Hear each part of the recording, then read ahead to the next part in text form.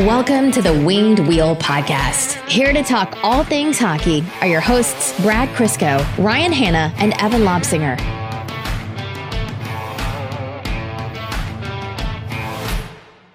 Sincere apologies for being a day later than usual on this. It's my fault for getting married. You didn't get married? No. That weekend did feel like a turning point in my life, but I think it's because yesterday was my closest brush with death ever. You had a divorce of brain cells. Which, I mean, I'm running out of opportunities to move in that direction. But yeah, I pulled these guys away from their lives and their loved ones and their kids to be absolutely belligerent for a weekend. And I want to say it's a small miracle that we're all here. We did it, though. We made it back. We did make it. All three of us making it back. Whoever took whoever took that parlay on like Brad, Ryan, and Evan returning from the bachelor party, you must have had unreal odds, and you hit it big.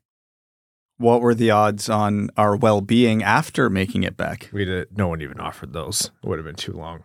Yeah. Although, how many times did I tell you and Evan to shut up while I was, addressing the entire bachelor party to say thank you and, love all of you guys, and this is one of the best weekends of my life. And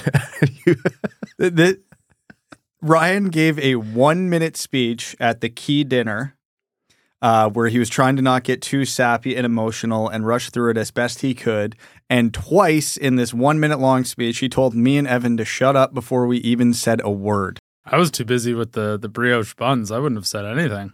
I still feel I was justified, but you're right. The food was distracting. I don't remember exactly what you said during your speech, but I remember I had something for it. So you were right to tell me to shut up at least one of the two times. And Evan and I did witness Brad become a foodie convert. Right. I know what that meal cost. I converted to nothing, but I enjoyed it thoroughly. Anyhow, we won't make you guys suffer through. You're gonna be suffering the after effects of that weekend just by hearing our voices or looking at our faces if you're watching this podcast on YouTube. But without further ado, let's get into hockey. Folks, welcome to the Winged Wheel Podcast. Here to talk to you about all things Detroit Red Wings hockey, the world of the NHL and international hockey. I am just barely one of your hosts, Ryan Hanna. I'm Brad Crisco. And I'm Evan. On this episode of the Winged Wheel Podcast, we're going to be talking about the blockbuster trade that finally happened in the NHL as Brad's favorite player that doesn't wear the winged wheel got moved, and thankfully not to Detroit, so we didn't have to hear or have that argument. But Erik Karlsson finally got dealt, and it was a pretty big trade with 3 teams involved, and somehow Pittsburgh got younger. We'll be talking about some international news, other contracts in the NHL, some things related to the Red Wings, and more before we jump into overtime. Before that, I want to let you know that this podcast is almost entirely supported by our Patreon supporters, patreon.com/wingedwheelpodcast. If you want to support the show and join the so-called Dub Club, you get access to our Patreon exclusive bonus overtime episodes, which record right after these main ones. Additionally, during the off-season, our midweek episodes are completely Patreon exclusive. Those midweek episodes are a little bit of a different format than these main episodes, but still a lot of fun. Some more evergreen hockey and Red Wings related topics. So our patrons get access to that as our way of saying thanks for supporting during the off-season. One thing your patronage helps us do is support the Jamie Daniels Foundation. And speaking of which, the Jamie Daniels Foundation is hosting the Roast and Toast of Thomas Holmstrom and Nicholas Lidstrom, presented by Trinity Health, Saturday, August 26th at 5:30 p.m. at Motor City Casino in Detroit. It's going to be a fantastic event. Obviously, the Roast of Thomas Holmstrom and the Toast of Nicholas Lidstrom is always going to be a good time. But the fact that they have Doc Emmerich, Chris Draper, Ian Bagg, Steve Ott, and Jim Ralph leading the laughs and entertainment, you don't want to miss out. So catch us there. Ken, the entire crew that you just heard, Saturday, August 26th at 5:30 p.m. Motor City Casino in Detroit. Go to jamiedanielsfoundation.org to get your tickets. Brad, the Erik Karlsson deal is done. We don't have to have any stupid hypothetical conversations about him coming to Detroit or anything about that. Yes, we do. We drafted him 17th overall. Again, thank you. For those who don't know, Axel Sandin Pellikka. And is that silly? Yeah. Are we going to run with it because it's the offseason? Also, yeah. But no, in all seriousness, the Erik Karlsson deal was done. Pittsburgh was one of the few teams on the radar. Carolina was the other big one. There's a lot of Toronto noise actually around this too, more than I really made sense to me. But Pittsburgh is the one who pulled it through. Newly appointed general manager of the Pittsburgh Penguins, Kyle Dubas, as appointed by president of hockey operations, Kyle Dubas, really pulled out a blockbuster for his first deal as GM. A doozy of a deal. So the Penguins got Erik Karlsson with $1.5 million retained, so 13% of his salary for the next 4 years. Dylan Hamelic, a 2026 third, and from Montreal, Rem Pitlick. The Montreal Canadiens, who were the third team in this deal, got Jeff Petrie with 25% salary retained, Casey DeSmith, Nathan Legere, and a 2025 second from Pittsburgh. And San Jose got, very funny that he's included in an Erik Karlsson deal, Mike Hoffman, Mikael Granlund from Pittsburgh, Jan Ruda from Pittsburgh, and Pittsburgh's 2024 first-round pick, but it's top 10 protected. So if that ends up being a top 10 pick this year, then it slides. So funny enough, Pittsburgh got younger. And I don't know that San Jose acquired all that much for him. Like, I'm the one who was arguing you don't really give up a lot for Erik Karlsson because he is not on the right side of 30. And yes, he just had a Norris season, but you're going to have to be paying him probably, and it turns out to be $10 million, even with salary retention for the next 4 years. So they freed up a lot of cap space, yes. But I don't know, I feel like Pittsburgh made out like bandits here. This one is so tough to evaluate because of all the unique circumstances around it. I don't think San Jose did all that poorly given what the market was, and the market would not get stronger. He just won a Norris. It cannot ever possibly get higher for Erik Karlsson than it would right now, especially at an $11.5 million cap hit. I didn't think a first-round pick was in play, so the fact they were able to swing that in the trade is probably as good as they could have possibly hoped for. Only having to retain $1.5 million on that contract as well is probably feels like a win to them because they are now just freeing $10 million off their books for the next 4 years, which going into a rebuild is valuable. Again, I don't love the return for a Norris Trophy winner, but all the circumstances around it, I think this is about as well as they could have done. Pittsburgh made out really well here because to facilitate this trade and accommodate the cap room, they did what we talked about a couple weeks ago where they moved out Jeff Petrie and Mikael Granlund to make it happen because that's almost $11 million. I know they had to retain a bit on Petrie, so it doesn't make the math perfectly even, but they are in essentially the same spot cap-wise now for the next 2 years. The back 2 years of the Karlsson contract is a net negative for them, but I don't think Pittsburgh will be contending by then. Look at the age of their core. They know it's 1 or 2 more years at best, so they're perfectly happy eating those last 2 years, I would assume. Montreal comes out of this really well. They get a second-round pick. They unload Mike Hoffman. They get some more depth in net, even though they already have a ton of depth in net.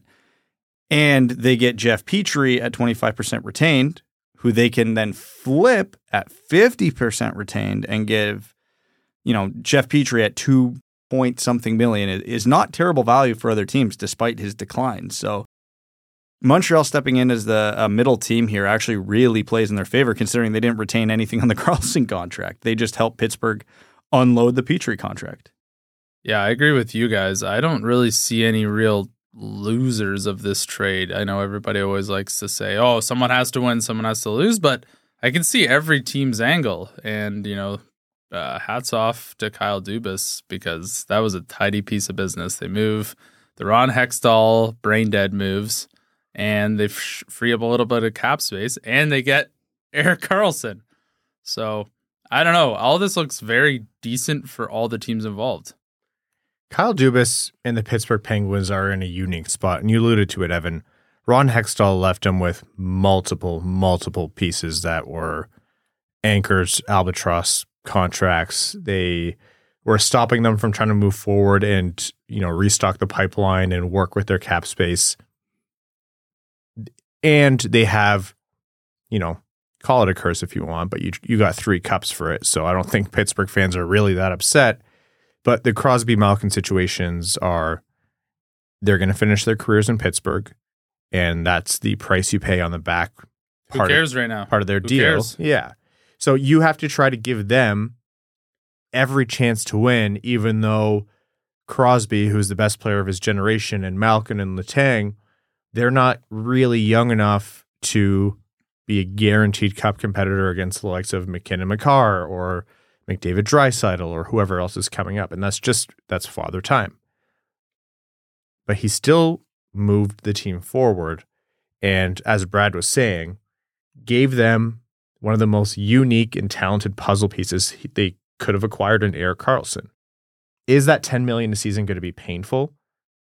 Even after 1 year? Yeah, probably. Even if it's after 2 years. But it doesn't matter because they were already facing that wall and there's no dodging it. They're hurtling right into it and they know they're going to hit it. I will bet anything in my life that Kyle Dubas had these conversations when he met with Pittsburgh ownership before he took the president of hockey operations position and then interviewed well and got hired for the GM position. He said, look, I would love to do this work for the team, but there is no dodging the fact that there's going to be some hurt in X number of years. So you have to tell me what you want. Do you want me to blow it up at this moment and try to get better, probably after Crosby and Malkin are all wrapped up in their careers? Or do you want me to give this one more kick at the can and Last then delay dance, the baby. rebuild? Yeah, Last dance. And that's what it is. And very obviously, we know the direction they went in. I don't think you're going to find many Penguins fans who are going to say, yeah, we wanted Crosby to play out his glory years in, Arizona. Yeah, or for facetious, meaningless games in Pittsburgh that they knew they weren't going to win. No, they're going to say, yeah, we're happy to give Crosby and Malkin Letang another chance to try to do this thing one more time. And you add Erik Karlsson to that mix. That is like, as someone who didn't really think that it was worth spending all that much on Erik Karlsson, because I've seen a much worse version of him not that long ago, I thought that was really masterful work by Kyle Dubas and the Penguins. They undid a lot of hurt from the previous GM, and they did pretty much the best possible move they could have done to give this team one hell of a chance, relatively speaking. I don't know that this makes them a cup favorite or anything, but it pulls Pittsburgh back into a playoff conversation. Real tough look for Ron Hextall when you get Granlund at, it was this trade deadline, right? Yes. And now he's gone immediately. Oh, yeah. Well, I don't feel bad for Ron Hextall, but it's just funny to watch all the bad moves get undone as quickly as possible at the regime change. We've seen a GM come into a team and have to do some moves from the previous regime, and that generally takes some time. Yeah. And you combined a few steps here. And they did it. I think they technically got younger. They still, even though they brought in Erik Karlsson when they did, or at the very least, they made themselves. It's not like they took a massive amount of hurt on age or salary. What is very funny is Mike Hoffman being part of an Erik Karlsson trade. That's objectively hysterical. Sometimes the NHL accidentally trips into some entertainment value. Mm-hmm.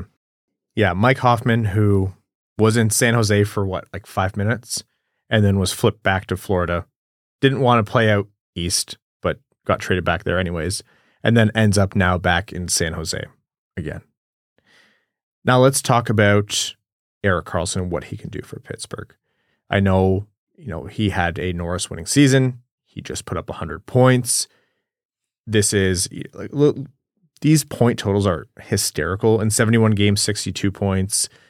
First season with the Sharks, 45 points in 53 games, 40 points in 56 games, 22 points in 52 games, 35 points in 50 games. And you're like, wow, the Erik Karlsson that we knew as one of the best defensemen or offensive defensemen of his generation, that's gone now. Beats his career high in points by almost 20. 101 points in an 82-game season. Is that a flash in the pan? Is that Erik Karlsson in his first year without Brent Burns? It is that, an abnormally high-scoring year in the NHL, and Erik Karlsson just capitalized with 27 power play points? Is all of this going to be repeatable for Pittsburgh? And does he pull them that firmly back into the contention window out of the East? Well, the dynamic with Chris Letang, for one, will be interesting. And it's hard to say because you can definitely say it's not a flash in the pan because all his down years were his injury-riddled years where he was working out, missing half his ankle and Achilles or whatever else it was. So it made sense that there's some regression, and this could have just been the first year he was fully healthy again. And San Jose without Brent Burns and, having to lean on him a lot, like endlessly. Yeah, it makes sense it jumps up because it's easy to forget, like, in what was it, the 2017 playoffs? Erik Karlsson was the best player on the planet. Like, forget defensemen, forget offensive defensemen. There was a several month stretch where Erik Karlsson was the best hockey player on the face of the earth. So it's no surprise he has this in him. It's a little surprising that he still does at 33, but sometimes it's as simple as just a player getting healthy. And that could very well just be what this is. Can he stay healthy though? And are you willing? We said before, they're not saying, oh yeah, Erik Karlsson's going to play 82 games times 4 years in a row. I would bet that they know exactly the fact that they're going to lose a lot of Erik Karlsson games due to just injury and age later on. But pretty much they just want to stay healthy now for the next season or two. It almost doesn't matter to me what you think of Erik Karlsson at this point. Like, really? Because they just swapped out Mikael Granlund and Jeff Petrie for Erik Karlsson. Like, the cap hits line up almost exactly.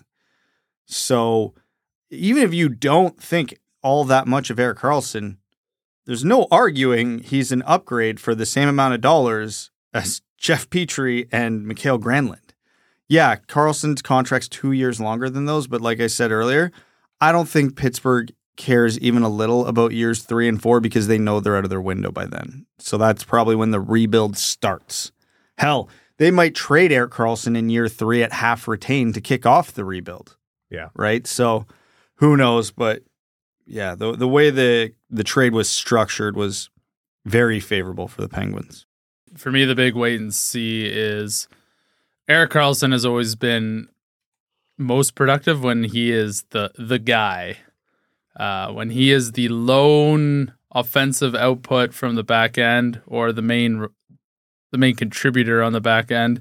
We saw in San Jose with Brent Burns, didn't really work for whatever reason. So it'll be interesting to see with Chris Letang there how they sort of match that up, how they play to both players' strengths and how Erik Karlsson can still produce. I don't think Chris Letang being there is a detriment to Erik Karlsson's production, but it'll be interesting to see how they deploy both of them.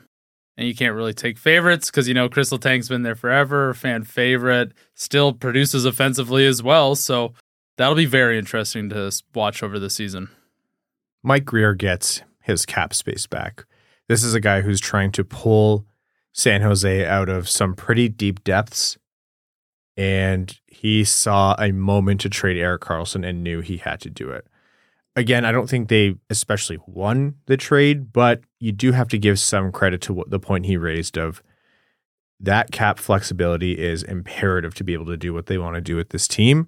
You free up $10 million a year for the next 4 seasons. That's not nothing. Just in one player. Obviously, there was movement in terms of the way that whole trade shook out, and it wasn't, exactly how San Jose landed, but they said this is a player in Erik Karlsson who hasn't gone as planned when he got signed to this mega contract here at West. And he just had a prolific season, won the Norris Trophy. If we are ever going to be able to trade him, it's now. And if we are ever going to be able to trade him, retaining minimally and still get an asset back, which is that first round pick, it's now. Erik Karlsson's 3 years younger. Erik Karlsson's making a couple mil less. Erik Karlsson is, in some different circumstance. They might have been able to squeeze more. I do think Dubas did exceptionally well in this situation, but Mike Grier is not walking away with nothing. He is getting that flexibility back. So San Jose moves in that direction. And as you mentioned, Brad, on Montreal, this is just a smart way to jump in as a third team. They're not trying to win the Atlantic next year, so there's no problem at all for them doing what they did. Got themselves a couple pieces, second round pick, and maybe they turn Jeff Petrie into something else. Exactly. It was found money for them. Pittsburgh, playoff team next season? If it's not, they've totally just messed up. Yeah, absolutely. I think they are. I mean, God, you can't tell me the Islanders are still better than them on paper, right? I don't know that you can guarantee one above the other. I will say, I like Sorokin. yeah, I think they have the better goaltending. But I've seen the Islanders outplay their roster how many years now? But if Pittsburgh stays healthy, which is a big ask of guys who combine to be like 180 years of age for their core, or like that's a big number. What did you say before we hit record, Evan? They have like three guys under the age. Yeah, way back then. Like they have very few players under the age of 30. They have 3 forwards under the age of 30. So asking for that kind of health is a big ask. I think Pittsburgh should be able to finish above the Islanders, is what I'll say. Yeah, that's probably the best way of looking at it. Hockey's so random, right? Like, there's so many teams. Who else is dropping off? Because after this trade, most people think Pittsburgh's getting back into the playoffs. A lot of people think Buffalo's getting into the playoffs this year. Who are the 2 teams from last year that's coming out? The Islanders are the obvious ones to point to, but does a Florida fall off? Boston. Does a Boston fall that far? Is New Jersey a flash in the pan? Are the Rangers too top heavy? Like, it's going to be a real interesting playoff race in the East this year because there is probably 11 to 12 teams who legitimately think they can make the playoffs. That's the other thing is like I look at this and I'm like Carolina, Rangers, and Jersey. Those 3 by all rights still should be able to have really strong near dominant seasons in the Metro. Not to say Pittsburgh can't factor in, but if they're going to make the playoffs and want to be part of that conversation of, yeah, this could be the team who makes it out of the East, they're going to have an unreal run. We're getting too far ahead of ourselves talking about, the Stanley Cup and whatnot, but Pittsburgh did what they could. Again, I mentioned it before, Dubas knew this was the job coming in. You just give Sid and Malkin one last chance or maybe a couple last chances at winning the Cup. But it's not as if it's not as if teams are falling out of the Metro right now to welcome them in. They're still going to have a grind ahead of them. Anyhow, fun trade. Karlsson, part of a blockbuster move once again. Cool for hockey fans. General manager Kyle Dubas, his boss is a real prick about stuff like this, so he had no choice but to... I wish I could be my own boss. Yeah, it's not bad. You're not even close. No. We can't pay you that much. No, you cannot. Unfortunately. All right. That is the Erik Karlsson trade. Let's get into some more news from across the NHL. How about that Tom Wilson contract? What the hell are the Capitals doing? They are doing the equivalent for Sid, or the equivalent for Ovi as Pittsburgh is doing for Sid and Gino, just in a little bit of a different way. Yeah, because Ovi's got, 4 years left on his contract? So they're planning on extending him another 4 years and having Tom Wilson ride shotgun until Ovechkin's 45. Tom Wilson, 7-year deal, $6.5 million per year. That is a lot of years for a guy who just turned 29, so it's not as if he's over the hill or anything, but that's a lot of time and money to Tom Wilson. Now, let me say, Tom Wilson has proven to be an extremely effective player in multiple ways in the NHL. He has a lot of fan bases that hate him. He just had a 50-point season in 2021-2022. Last season didn't play as much, 33 games, ended up with 22 points. So not scoring lights out, but can be a 20-goal scorer and a guy who will absolutely pummel the other team physically, legitimately with his fists, and can change the momentum of a game. Is often in that gray area. I think at times in his career, he's been well over the gray area, and a lot of teams very justifiably hate him. He's been suspended for some of the things that he's done, and he's also walked the line a bit. But no matter which way you cut it, Tom Wilson has been, effective for Washington. But 7 years times $6.5 million is a big contract to give to that player type. I don't mind 6.5 for Tom Wilson. That's pretty fair for the player he is right now, but he's 29. He's probably already starting his decline. But my biggest question here is, what is the Capitals' plan? They have almost no farm system to speak of. They missed the playoffs last year. Yeah, the Ovi goal chase is enough of an excuse to like not rebuild for a few years. But when that's over, what is Tom Wilson a placeholder on this team as they start to tear it down? Is he you can't trade everyone when you start a rebuild? Because that's about the best logic I can come up with for this contract is he helps Ovi along the goal chase, and then he's the guy you keep around through the rebuild just so the average age of the team isn't like 21. Well, the good thing for Capitals is the $6.5 million is essentially only AAV because he will almost certainly get suspended and certainly will be injured. So they'll actually only end up paying him like $5 million a year. So it's really not a bad bet. The funny thing is, after Ovi's last contract, I still remember it. He signed that contract that was a little bit over $5 million a year. And everyone was like, that much for Tom Wilson? And first of all, he came out and played really well. And secondly, he got suspended almost instantly. And all the jokes were, oh, well, got that much cheaper. So that one was interesting to see. Again, I do think they're beholden to Ovi. 3 years left on his contract, and he's going to stay in the NHL as long as it takes to pass Gretzky's goal record, which he, by all rights, should be able to do, barring catastrophic injury or something else happening. He looks like he has it in him, and he's going to stay until that happens. And you need good players to be able to do that. It's funny enough, like Pittsburgh's almost in a better spot. At least they're going for the cup. I don't think it's particularly likely that Sid and Gino can do it, but at least they're going for a cup. Washington is almost brazenly saying, yeah, we got our cup. And it's not that we don't want to win, but this team is a little ways off from being cup competitive. We just need the team to be at least halfway decent so Alex Ovechkin can score as many goals as possible to try to be the top scoring player in NHL history. Nothing wrong with that. Nothing wrong with that, but if you're a Caps fan, you're essentially watching for a record break right now. Oh, this team's going to be real bad for a real long time. It also largely depends, right, on how Backstrom comes back from his, was it hip resurfacing? Yeah, they could be okay this year. I still don't think they make the playoffs, but it wouldn't be shocking if they did. But they got, 1, maybe 2 more years where we can even say that? They're a team in flux for sure.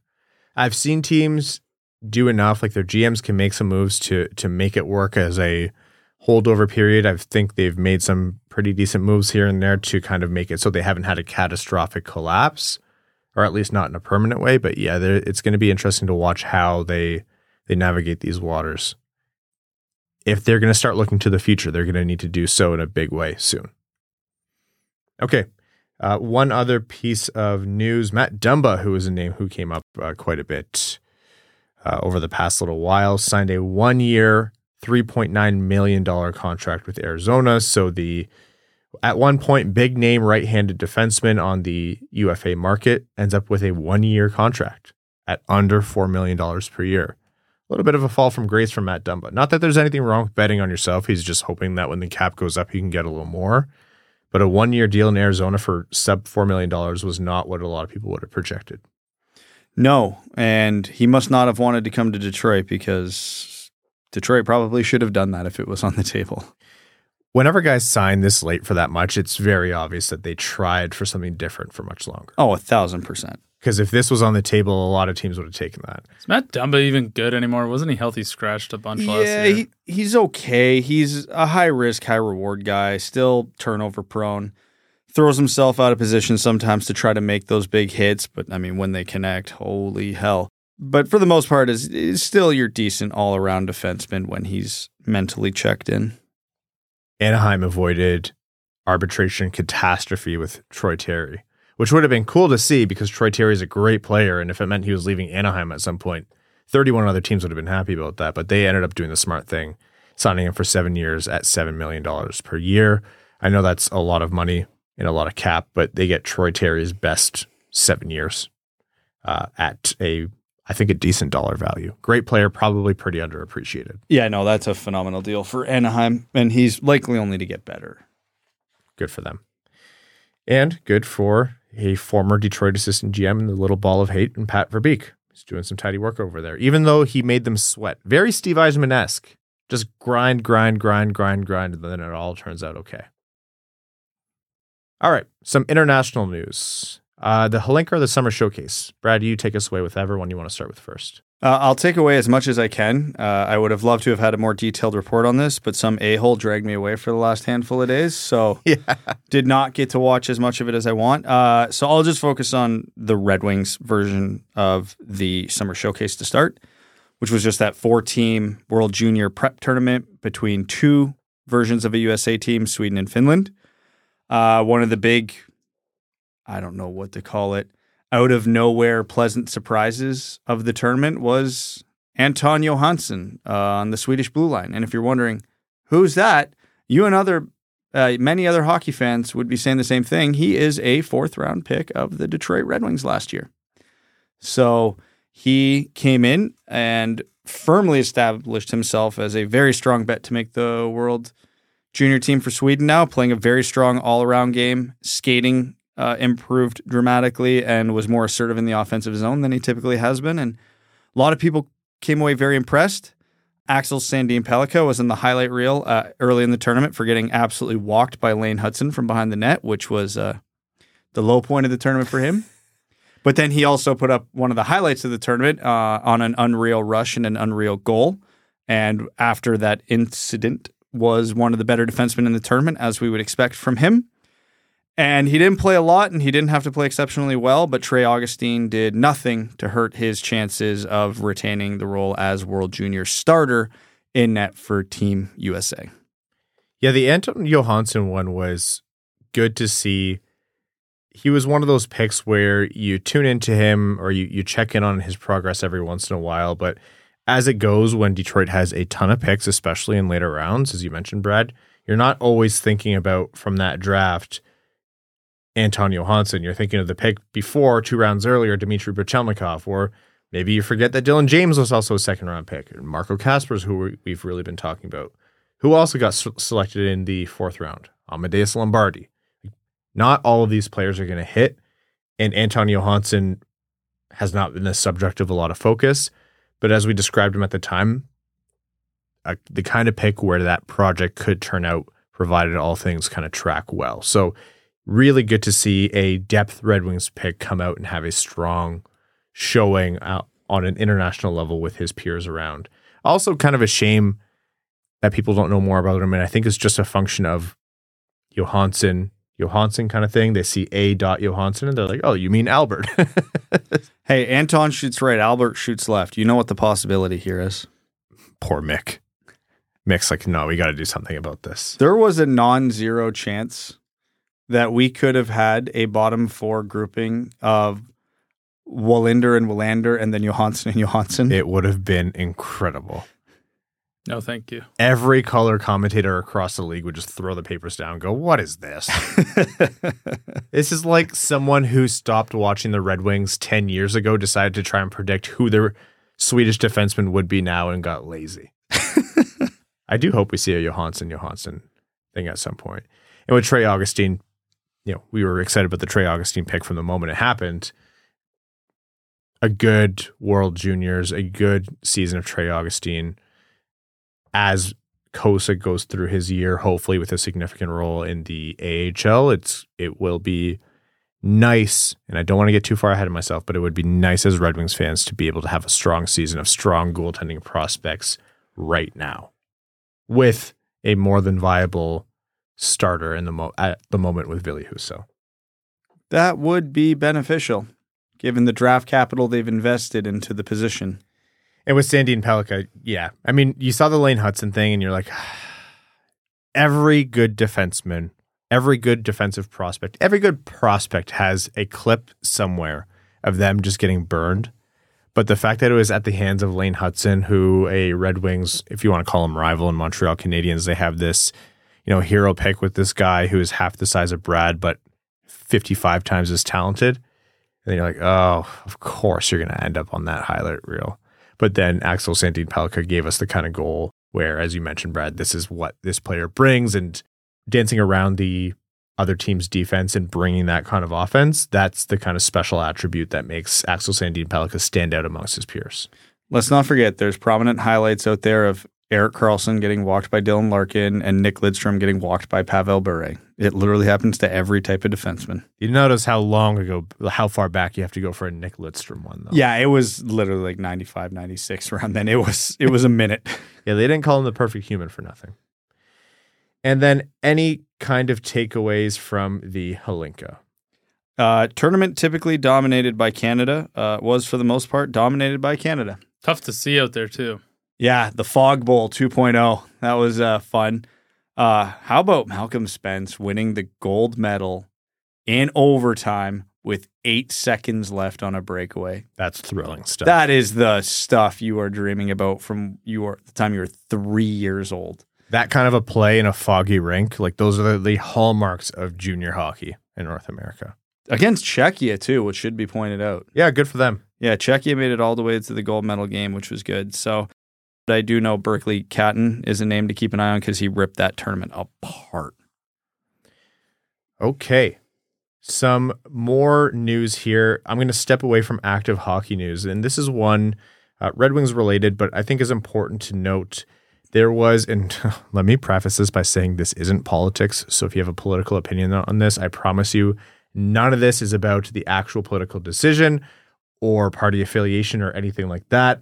It is legitimately a Red Wings focus, and that is about Vladimir Konstantinov and the fact that he had essentially a reaffirmation of his insurance coverage for his high cost of care that he's needed to have ever since that unfortunate limo accident all those years ago. Essentially, this kind of coverage was minimized, and Vladimir Konstantinov had to... You would have noticed him a lot more in the public eye over the past few years. He had to do signings of memorabilia and meet and greets and, put himself out there to essentially try to cover these expenses, and those who support him had to try to make all that happen. And even though I love every time we see Vladdy at a Red Wings game, and you love any opportunity of fans who are like just overjoyed to meet Vladimir Konstantinov, you're happy to see that, and you're happy to see him still part of Hockey Town in the Red Wings world.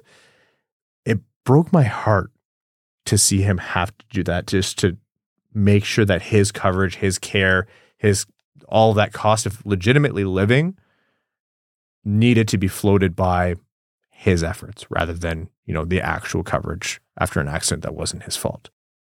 But the ruling came out that major changes in the recent Michigan car insurance system don't apply to people who were, as stated, catastrophically injured before that 2019 law kicked in. The Supreme Court essentially decided that Vladimir Konstantinov and a lot of those like him have their relief and their coverage reinstated. So I hope that this kind of ends any need for Vladdy to have to do anything beyond what he wants to do, and that he can live comfortably and just enjoy being part of, the Red Wings world and beloved by fans everywhere. So just wanted to call that out. I know there have been a lot of people asking about, fundraisers for Konstantinov, and it wasn't the most popular thing, but we've said time and time again, like, we're always very, very happy to support. But for the astronomical dollar figure that is needed for his care, like, that needs to come institutionally. I would have loved to have seen the tab be picked up by those who could afford it, but I'm happy that it is now. So I'm happy for Vladdy. I can't wait to see him at future Red Wings games, and this Red Wings legend deserves to be as comfortable as possible and get all the care he needs.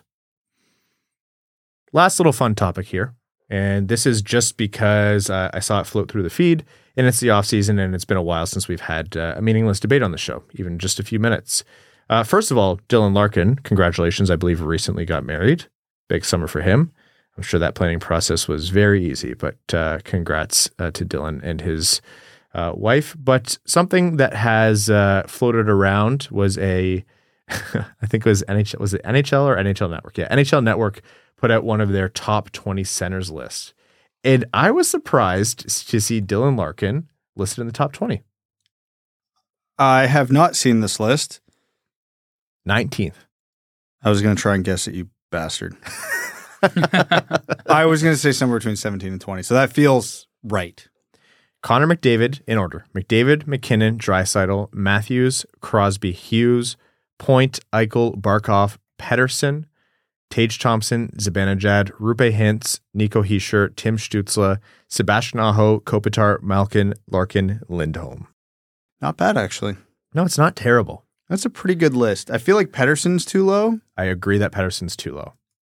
That's my initial thought. I feel like Stützle could be bumped up a peg or two. Yep, we're pretty in line right now.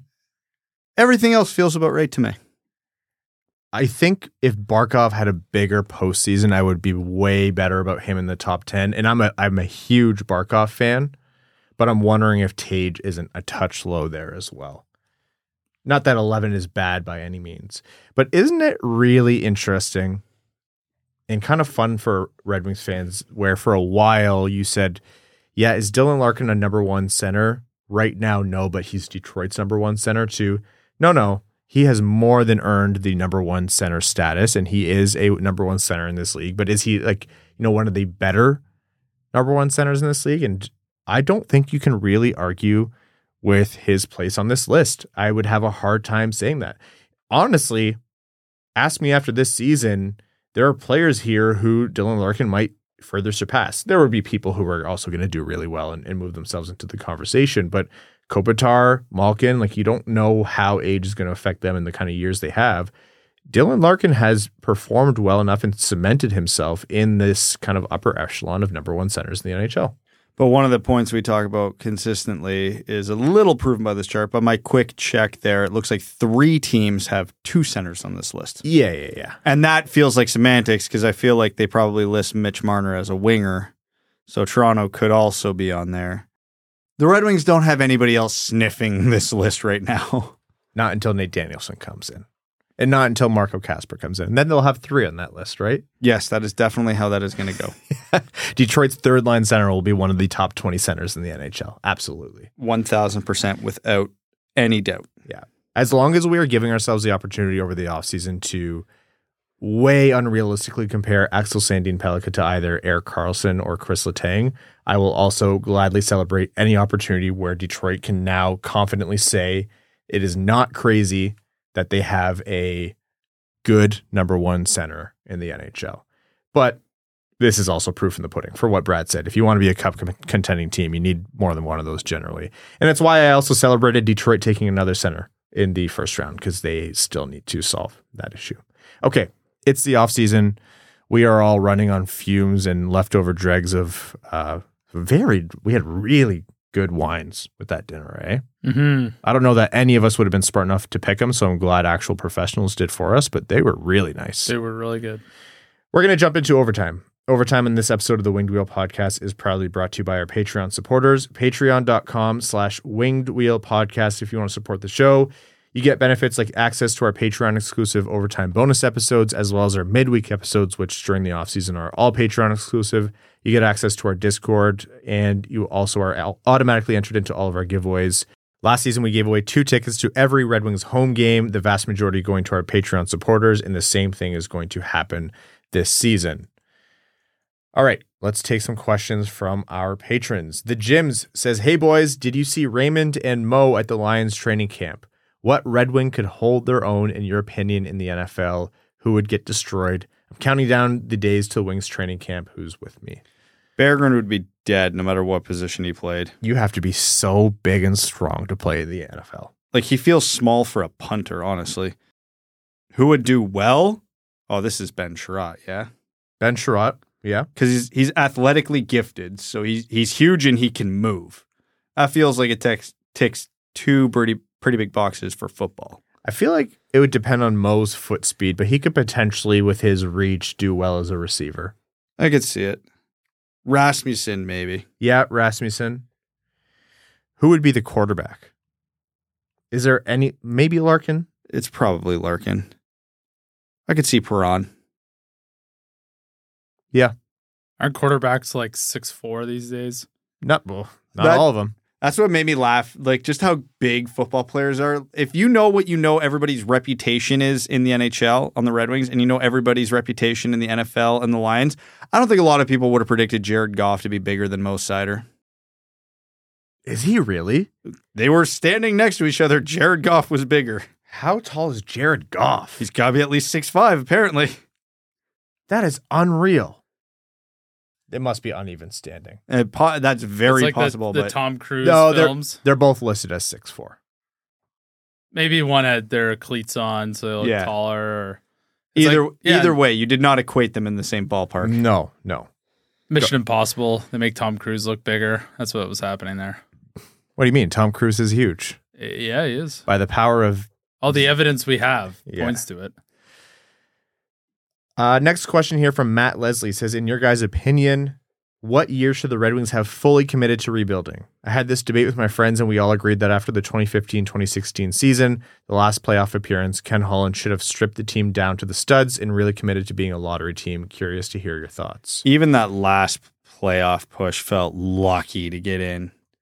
Like, remember those last couple of years? It was like right down to the wire every year, and the Red Wings never got in on their own merits. Like, some other team just absolutely dumped the bed right leading up to the playoffs. What year was it where the Red Wings had a win and they're in on the last day of the season, and all they needed to do was beat the Rangers, and they lost comfortably, but then Ottawa like smoked the Bruins or something like that unexpectedly, and Detroit got in because of that? Yeah. That's when they should have started rebuilding. Yeah. And you know what? For those who don't know, early days in the podcast, when we still were, finding our footing. And so when there was a big backlash to anything that we'd say, we were like, oh, wow, maybe we should back off this. But we pretty much got told to piss off because we were talking a lot of, hey, the Red Wings are going to be in some contract hell pretty soon. And they can't be doing things like signing that Abdelkader contract or, oh my God, they re-signed Jonathan Ericsson again. Why? And the picks aren't really turning out, and they haven't had a lot of high picks. They don't have a lottery winner, whatever, blah, blah, blah. This is going to bite them soon.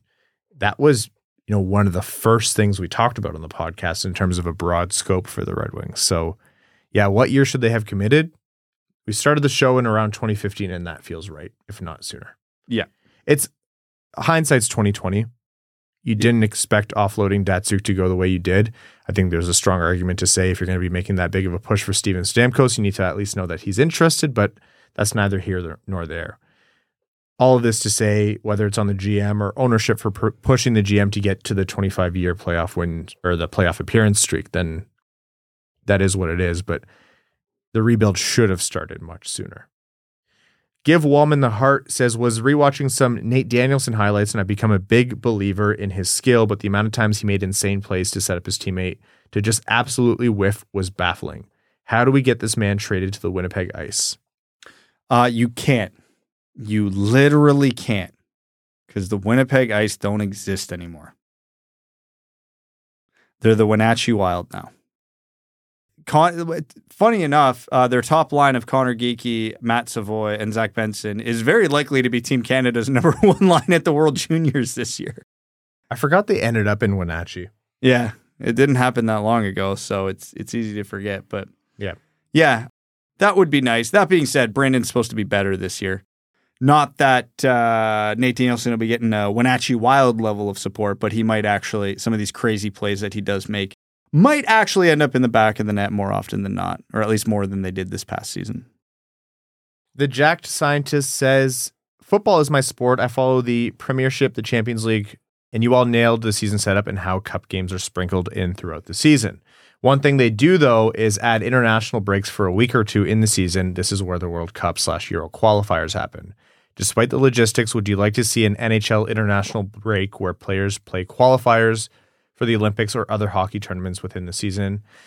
I don't know. I think that works a lot in an established, again, international soccer/football. I think that makes sense. I like the way teams qualify for the Olympics and World Championships and in the future, hopefully World Cup now, in how the IIHF does it. Maybe once NHL players are back into those competitions more consistently and things, that I'll have other feelings about it. But if there's going to be an international break, it needs to be for the actual tournament that we're talking about. Okay, I have an actual very in-depth answer for this that we should bring up on another summer episode. But my quick version of it is they can and they should for a couple of reasons. The main reason is an 82 game season gets pretty tedious. So just having something different sprinkled in 2 or 3 weeks a year would be a nice relief just to watch. If the NHL hates the Olympics so much, they should focus on their own World Cup a lot more. So sprinkling in World Cup qualifying games with the players who are going to be participating in it would garner a lot of interest for it. You watch 4 years of World Cup qualifiers, you're going to pay attention when the World Cup of hockey comes around. And 2, the way the international ranking system is structured right now is so flawed because so many of the tournaments happen when NHL players can't be there. Like the World Championships have a lot of weight to that ranking where, you know, I think Joe Veleno was legitimately Team Canada's first line center at one point this tournament. Like, that's not an accurate ranking, you know what I mean, of what you're getting. So if the NHL wants to build their own thing, doing something like this only adds to build it. Yeah. And if the NHL hates the Olympics, it makes the Olympics less necessary. Yeah. No, I completely agree with that. It's your boy Al says, which of these center prospects do you think are more likely to switch to the wing versus staying at center? Oh boy. Well, if we just talk the big 3, Danielson, Kasper, and Lombardi, I'd say Lombardi just because of the size skating combo. Yeah, I agree. And his talents would lend very well to the wing. So that would be my vote. If I had to pick one, it would also be Lombardi. If you're going to say only one of them stays at center, I would say Danielson, but that's not really by a lot. It's more that I could see Kasper's game translating with ease to the wing. And let's call this out. It's easier to go from center to wing than from wing to center. Center is a difficult position to play. Doesn't always, display the best characteristics that a player has, or that is to say it hides some of their best characteristics because of the playmaking responsibilities, because of the kind of rover all over the ice responsibilities. We've seen it time and time again. Michael Rasmussen's a good player, and I think he's way more effective on the wing, where he's able to use his body, crash the net, not have to be a play driver, that kind of thing. I think Kasper and Danielson both have really good chances to make it at center and stick at center in a big way, but Danielson to me is leading that list, then Kasper, then Lombardi. All right. Question here from Kevin Wolf. Says, a few episodes ago, you guys mentioned how poorly the NHL has been marketed. You referenced something from a while back, an article about the NHL being poised so well for the future while the NBA was not. Got me thinking, clearly hockey has suffered. It's been passed by soccer in the States. Let's pretend you're given the power to market the NHL, including to make any changes to the game/business side, as well as player and or team movement. What are some things you would do to grow the game? As an American, I'm biased, but I'm thinking specifically about growing it on the national stage in America. Personally, one of my first things would be to get the 2 marquee players out of Canada, preferably to somewhere in the Eastern U.S. I have to say that is like an unpopular opinion, but we've talked about it a lot. McDavid being not in the Eastern time zone and not on an American team, that is just so much money, attention, new fans, etc., that is gone from the NHL. Like, Gretzky practically created hockey in California, and look how successful it has been. If you put Connor McDavid, and that's the Western time zone, if you put Connor McDavid either in a new market with a lot of potential new eyes, or I've heard Boston's looking for a couple centers. Yeah, you know what? I don't think Boston really needs new fans right now. Like, it's just, you have an opportunity to bring the best player on the planet to a market that either has fans who have been untapped or have him playing even at a time where fans from different teams can tune in and watch him not long after dinner time. Like, I don't know if it's, you don't want to rig the lottery to put him over there. That's not what I would do, but the NHL missed out a lot just by That's having why they him go did to it in Edmonton. Chicago. That's right. Not according to Kyle from Chicago. No, but in all seriousness, like, I think you find a way to get the marquee players into markets that could use new eyes. Like, that would be massive, massive, massive for the league. Make it more accessible, whether that's how you stream your games or how it's broadcast on TV. Nobody should ever have to struggle to watch a team play. The accessibility of watching the game to me is such a big one. Like, it just drives me insane every time you have to flip to 17 different services to use something that doesn't even work. And if you want to watch this stream of the team that you actually care about, you need to either be in that market or use a VPN. Like, oh my God, just make the game easy to watch. If you don't have the product where people are going to be falling over themselves to watch it because they don't know how great it is yet, you need to make it frictionless for them to tune in. Would the NHL love to be able to replicate what Inter Miami is doing with Messi right now? Yeah, absolutely. They would love to create a brand new team. Like, Gary Bettman would never admit this, ever. But if they created a brand new team in Salt Lake City or in Houston, or let's say Arizona got a team, and they could Phoenix needs a team. Yeah, let's just say that. And they were able to drop any player there. Imagine they could put McDavid on that team, what that would mean. Is it the same cultural impact of Messi? No, Messi is probably the greatest player of all time. I think he is. And this is the biggest sport in the world that America is really just kind of tapping into in a newer way. The MLS and their growth has been substantial over the past couple of decades. But you could still do so much just by having that kind of excitement in a new market. How many new Inter Miami fans are there now? How many new soccer fans are there now? Hockey can do the same thing. It's just you need that stroke of luck, and you kind of need some ruthless business acumen to do it too. You got to be willing to make some hard changes. Udalali has a question here, a suggestion. Says, what are some of your best and worst takes on the Wings over the course of the podcast? So I'll open this one. I was a big Danny DeKeyser fan. I loved the way he thought the game and the fact that he wasn't the toolsiest defenseman in the world, but he thought it really well in terms of how to play defense. And I thought the way he displayed that, especially early in his career, he was really exciting when he came out of college and played for Detroit. I love the fact that he chose Detroit. Detroit was his favorite team. There's a whole story of another team, meeting with Danny DeKeyser when he was an unrestricted free agent coming out of college. And they thought they had a good meeting with him at, I think it was a restaurant. And then they all went to the parking lot and he drove away and they saw that he had Detroit Red Wings license plates and they went, yeah, we're not getting this guy. Pretty sure that was Danny DeKeyser that happened with. And he made a big difference. In 2013, I've maintained that had he not broken his thumb or his wrist, Detroit, I think, would have beaten Chicago. They were up 3-1 in that series. Chicago won the cup that year. That was Detroit's last real chance at the cup. And then Danny DeKeyser signed that big contract, and I was like, it's a lot of money, but I think he could still get even better than where he is now. Very obviously, his career got derailed by injuries, and his game didn't age well as a result of it because he just physically could not keep up with his brain on the ice, and that contract became an albatross. And boy, that was a bad take on my part about that contract being at all decent. Don't forget, you also defended the Abdelkader contract. I tried to see the light in it, and that was also very wrong. I fought a lot more fervently for the DeKeyser contract. The Abdelkader was I was like, maybe I'm willing to see how this one could work, and that was even more wrong. Most of my worst takes revolve around prospects I thought were going to be great in the trade system that just turned out to be nothing. Not even like great. Just guys I thought would be good regular contributors that barely ever stuck in the NHL.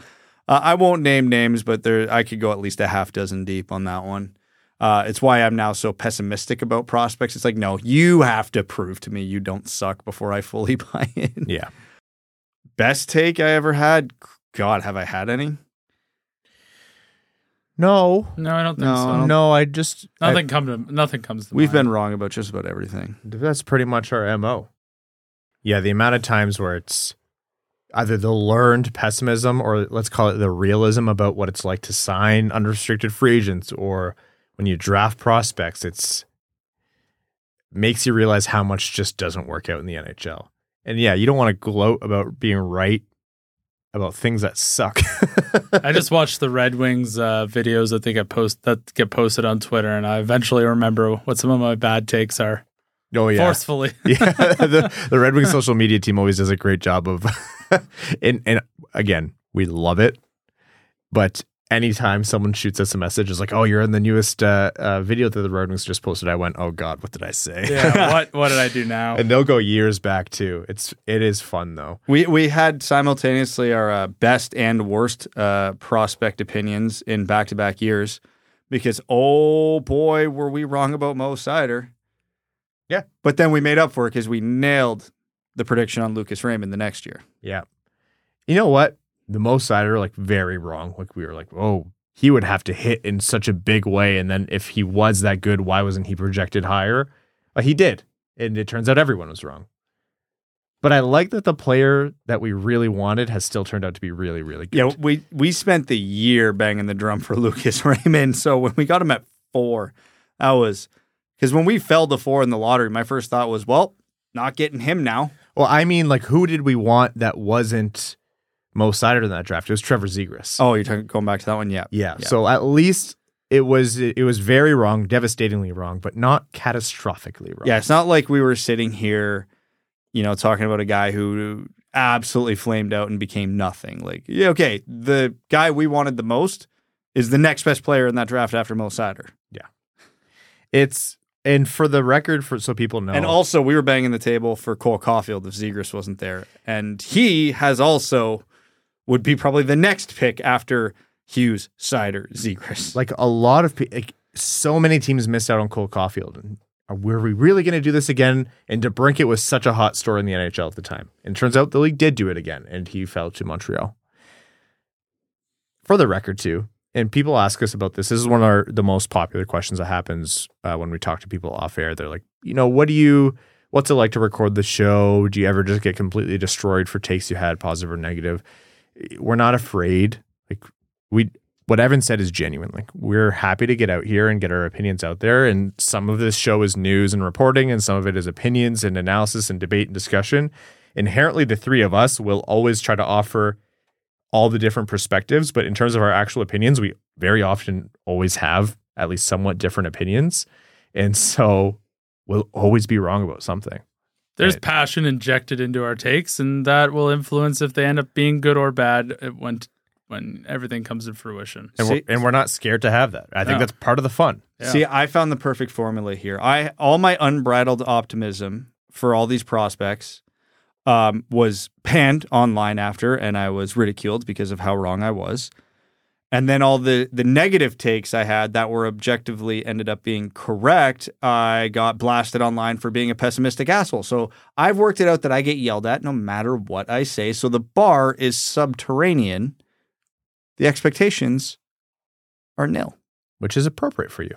We have found the sweet spot. It works out very well. We all know our niche in this world. Under promise, under deliver. The Winged Wheel Podcast. Folks, thanks for bearing with us through these off-season episodes, especially one where this one, completely my fault, all three of us are working to recover. So future episodes will be a little bit more energetic, and we'll say. And again, we're in that valley of the offseason where news isn't always that big or that Red Wings related, but we'll always bring you anything and everything to do with Hockey Town and across the league. So thanks for tuning into this offseason episode of the Winged Wheel Podcast. For patrons, we'll be back with you midweek with another Patreon exclusive episode. And then for all of our listeners, next weekend, we will, of course, have our another main show, and it will come regularly on the weekend on Sunday evening. Without further ado, we'd like to thank all of our listeners. If you want to support the show, but you can't support on Patreon, another way to do so is to leave the show a rating, subscribe wherever you get your podcasts, Spotify, Apple Podcasts, Google. Those ratings and those subscriptions mean a lot. And to all of our patrons, especially our name level supporters, thank you. Arjun Shankar, Yves Bartels on behalf of the Sarah Grand Foundation, Aikfer, Samuel Soderholm, Raymond's Missing Tooth, Icon, Brad's Lord and Savior, Bradley Cleveland, Glenn Brabham, Keenan O'Donohue, Yanni Burger's Meals on Wheels, Matthew M. Rice. On behalf of the Mooseheads, I apologize for Ferk, Zadina, and probably McIsaac. Croner's Left Knee, Admiral Matt S. of the Cheesebag Navy, Babe Landeskog, Buck the Suck Eyes, Carl Bertanen-Naluski, Carzone 13, Citizen High Five, Connor Scovey, Cooking with Kosa, Coyote Season Tickets and Anywhere But Tempe, Craig Kibble, Denny's Gamer Girl, Derek Enstam, DJ Denton, Evan and Brad do rock, paper, scissors for the YouTube viewers. No. All right.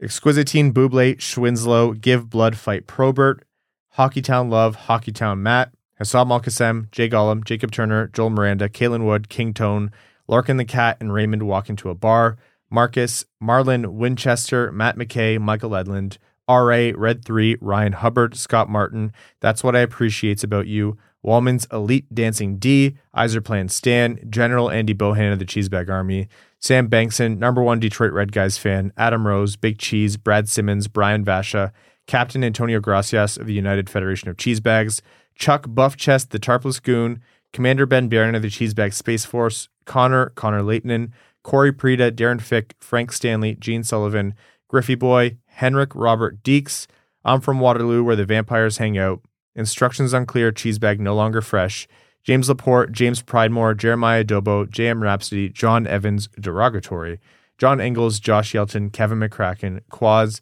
Linda Hull, Matt K, Cannon Fodder of the Cheesebag Army, Maximilian, Max Boltman's Secret Gruff Sparty Tattoo, Melissa Erickson, Norris Sider, Ophelia, Steven Tatarsauce, The Hodag, The Hat 123, Winging It in San Diego, and your second favorite patron. Thanks for tuning in to the Winged Wheel Podcast. Be sure to check out wingedwheelpodcast.com, where you can subscribe to the show on iTunes, Spotify, or wherever you get your podcasts. You'll also find links to other ways to support the show, such as Patreon, official podcast apparel, and more. And don't forget to follow the show on Twitter at Winged Wheel Pod. And of course, the hosts at Brad Crisco, at Ryan Hanna WWP, and at Hockeytown Evan.